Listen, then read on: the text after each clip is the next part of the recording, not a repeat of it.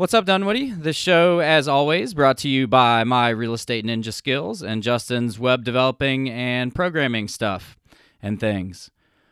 Jim Reiteicher, Part 2. In this episode, Jim gives us the skinny on the CVB, continuing the Greenway from Perimeter to Georgetown by Bridge, bright fluorescent Dunwoody signage, and what these elevated G-Dot HOV lanes will mean to this area. If you enjoy the show, tell a friend. If you know somebody that would be good on the show, tell me. What's up, Dunwoody? Welcome back to the What's Up, Dunwoody podcast. Hey, welcome back, Jim, for episode 2. Episode 2. All right. Well, so we were, talking a little bit about CVB off mic. So let's talk about them a little bit. We think they do a wonderful job, and they got a couple of interesting things running. That's the Dunwoody Convention Bureau. The Convention and Visitors Bureau, which is funded entirely with the hotel motel tax, and mostly what they do is they market Dunwoody to groups that will come and use our hotels. That's what that's their charter. That's what the money's for. So they're like a group organization. And they were formed and by the original council because there was a hotel motel tax in place in DeKalb, but they got the money. They decided how the money would be used for marketing. It probably wasn't going to well market Dunwoody hotels. Not all of them. Somebody's cousin. So we started up our own Convention and Visitors Bureau so we could control that. And Katie Bishop is the director, and I think you've interviewed her, and she's Real sweet young lady. She has done a great job at the CVB, and we tell her that all the time. It works, and so they're out marketing Dunwoody hotels, and we recently, at the request of the hoteliers, we passed an increase to the hotel motel tax. And there's a couple of things that are going to happen good to Dunwoody because of that increase in tax. So part of the money, is going to the CVB for their traditional missions, that are, required by state law, marketing, and, there's a few things they can do, and we'll talk about one of those in a minute. But the city also gets some money, and we've been working on when we passed the enabling legislation to increase the tax, we had a rough project list in place, and we recently revisited that. We've had about most of a year behind us now, so we're seeing what the receipts are like, and we're building some money up so we can start some projects and look at what we do next. And really the number one project has always been and remains the Perimeter Center East Park, and I believe that that will be the first project that council approves. I'm only one of 7, but I think there's good consensus on that. So there's a piece of land basically immediately east-northeast of where City Hall used to be on Perimeter Center East that we've owned for a while, but it's an unimproved piece of land. Basically, it's got an old ratty building on it that we're going to knock down, and that's going to become a new 2.5-3 acre park in Perimeter Center, which is vastly under park. Is that across from Perimeter Mall?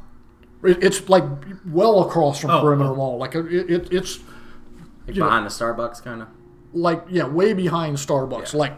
Over by A Grub. third of a mile across the street from the Grub property. Do you know where the townhouses are getting built? Yeah. Immediately to the north of that townhouse site. Georgetown. So that Georgetown Boardwalk would connect to it? Well, and that's another thing that affects this area. So what will happen is that we have let the contract for the bridge that will connect Georgetown to Perimeter Center. So there will be a 12-foot multi-purpose trail bridge. No cars, just pedestrians. No cars, just pedestrians and bicycles. You always got to make that clear because people Pedestrians and bicycles. You could probably do a bird scooter. Golf cart. I don't think a golf cart. I don't think a golf cart. Edit.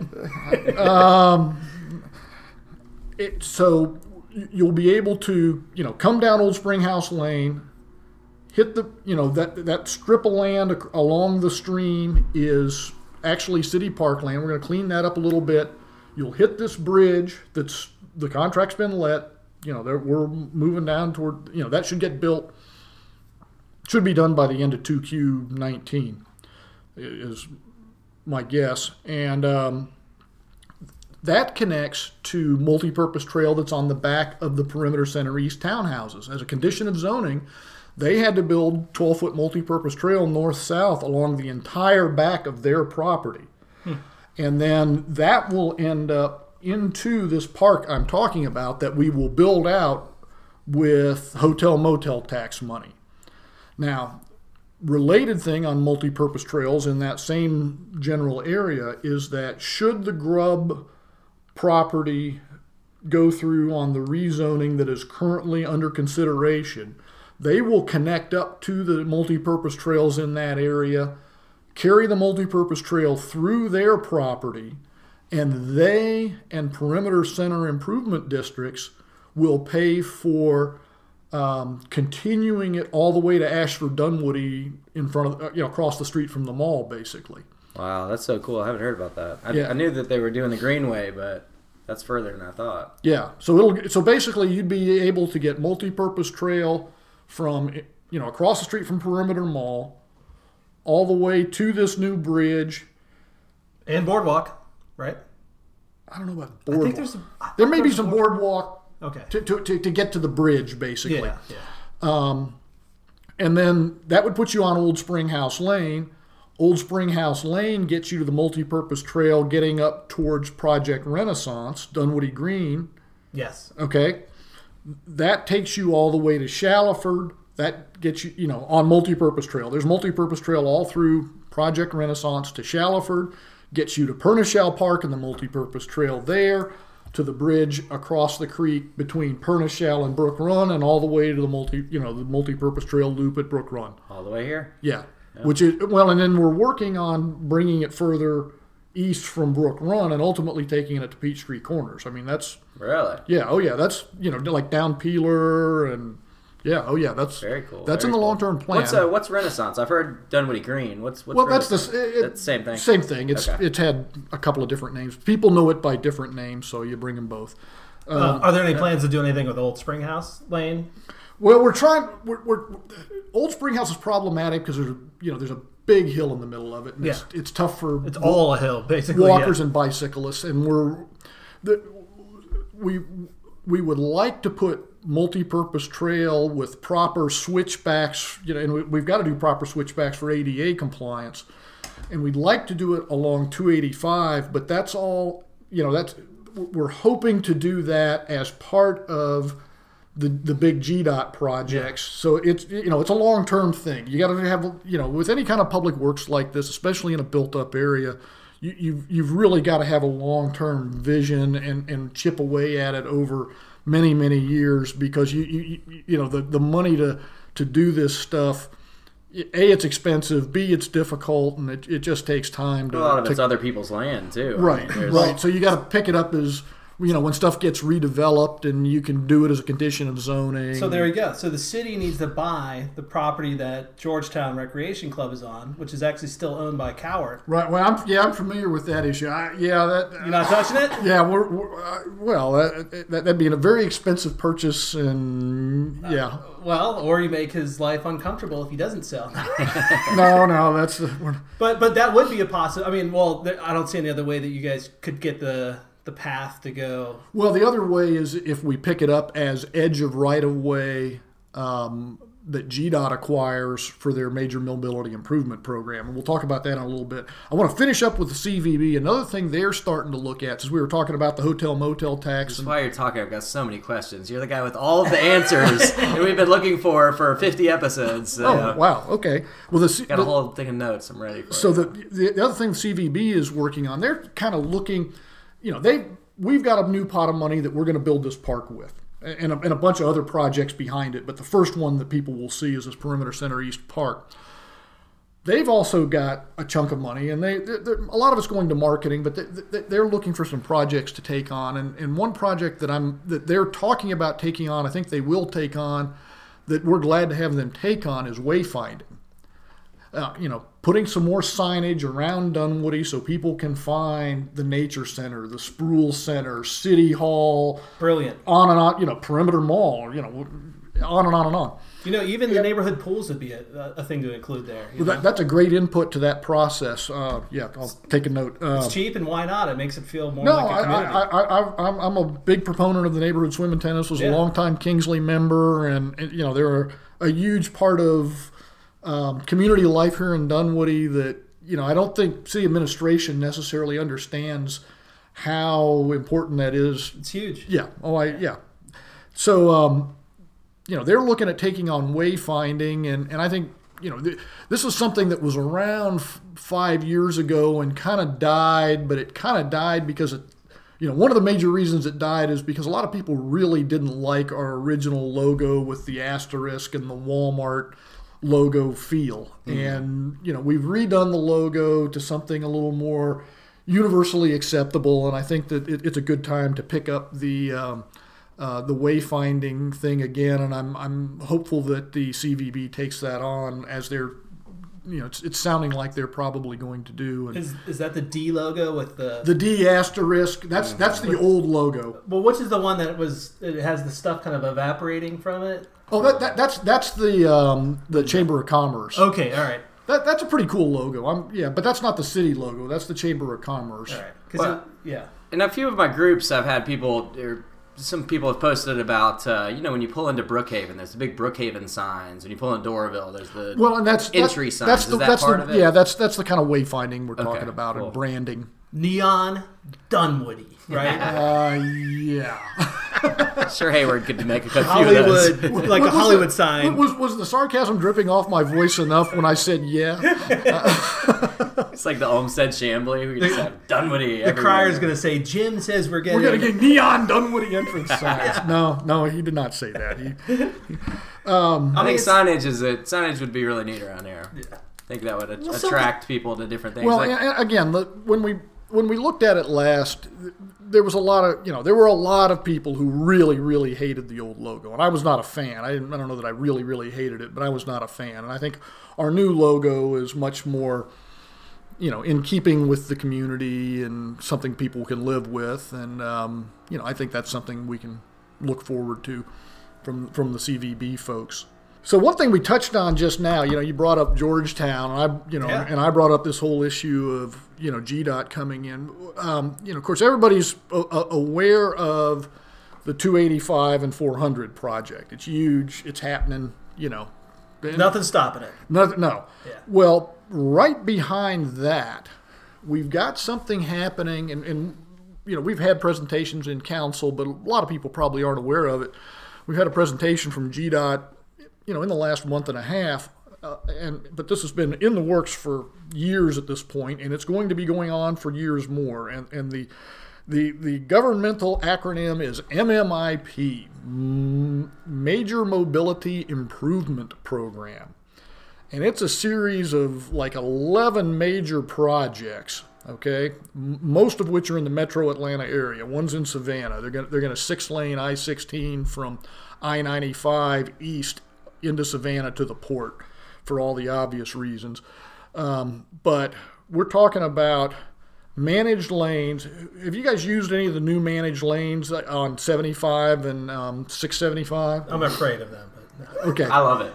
I never know when I can drive on, And Peach Pass I use every day. Yeah, okay. What, you do go up 85 a lot? Yeah, I got a business in Lawrenceville. Yeah, enough said. Yeah, I had a consulting gig up there. And I pay it's like $2 a month or something. Yeah, you're reverse commuting, so it costs you like a quarter a day to use it up there. So managed lanes like that are a major part of MMIP. Okay, so there are various segments. Like one of the segments, the one that's going to most affect us is from 85 north. 285 from 85 north to 75, they're going to put a pair of those managed lanes both ways. It won't be a reversible like 75 and 675 on the south side. They're going to have a pair of managed lanes going each way. It's kind of like the Peach Pass.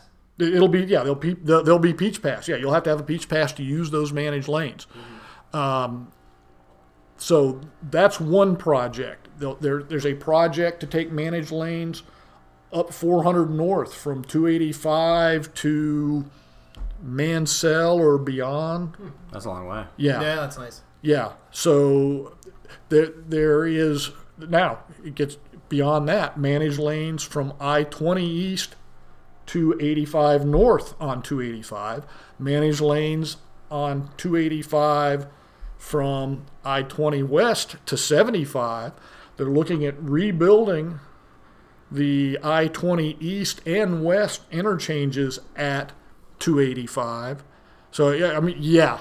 Yeah, it's a lot. This is billions and billions of GDOT work that is in process now, and I could find you a URL to the report they gave us, and you could find it if you dug around the website enough at the city, but I could find it for you if you're interested. But they did a major presentation to us on all these projects, and they've got tentative timelines and everything else. And send it to me. I'll put it in the notes. Maybe some people find that interesting. But we are going to be under major construction around this area between the 285 north side perimeter work and the 400 work.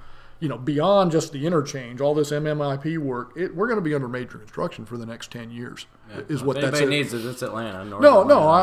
I'm just warning everybody complain now about it, but eventually it'll be nice. It is what it is. Except if you're at the Georgetown pool. Yeah. And you're looking up at highway above you. We're going to put a high dive right there. Right off, you just build a little high dive off the side of one of the pylons. No, it's going to come right through there some way, somehow. There might be a pylon in our pool. Yeah. No, because there's right-of-way acquisition. I mean, there's initial design and right-of-way acquisition is happening. Right. I mean, this is not some blue sky thing. They are out there, making stuff happen. Yeah. The question is really, is there enough space? Because we're pretty close to that. Oh, I know. The highway. Well, that's why I say there's right-of-way acquisition in it. I mean, they're spending many, many millions on right-of-way. In fact, that's an interesting story. Let's talk about a Dunwoody hero, an unsung Dunwoody hero, and his name is Ken Levy. And Ken Levy is a right-of-way attorney who works for on a contract basis for GDOT. He does right-of-way acquisition for GDOT in DeKalb, and he lives right over here at basically right behind the corner of Womack and Tilly Mill. Ken was just basically came out very successful in what was the largest right-of-way lawsuit in state history over the Goldkiss site. The Crown Holdings people, GDOT needed a sliver of property across the south side of that for the 285 and 400 bridge, and they couldn't come to terms. So GDOT says, well, we're taking it and we can fight it out in court. And they went on with building what they need to build and taking their strip of property, and they fought it out in court. Well, Ken basically won that at pretty much the appraised value and not the inflated value that the landowner was claiming and took we the people and the state to court for. I mean, because they were asking, they were saying that little sliver they took was worth $80 million to pick a number, and the appraisal was $13 million, and I think they settled at $14 million. It was that kind of a deal. So, Ken Levy, good man. Yeah. Saved us as taxpayers a whole lot of money. Yeah, really. Seriously, I mean, that's what could end up happening with that. When you get into right away, well, yeah, it could, it could end up being adversarial, or you could, that's part of the deal when you do have public works is sometimes you need to acquire right of way to make it happen, and there are a lot of legalities around how you value the land and how you go about that process, because you're not only wanting to make sure it's fair for the person who owns the land, but you're also wanting to make sure that it's fair for the taxpayer. That you don't have somebody really creating a sweetheart deal for somebody else, and everybody's paying for it. Yeah, there's definitely two sides of that. Right. So, anyway, I like Ken a lot, and I think that he did us all as taxpayers a service in his work on the Crown Properties, Goldkiss site right-of-way lawsuit. So that's it for part 2. In part 3 of Jim's interview, we will discuss restaurants and food in Dunwoody. What better topic, right? And Jim thinks he's the only pizza expert sitting at the table.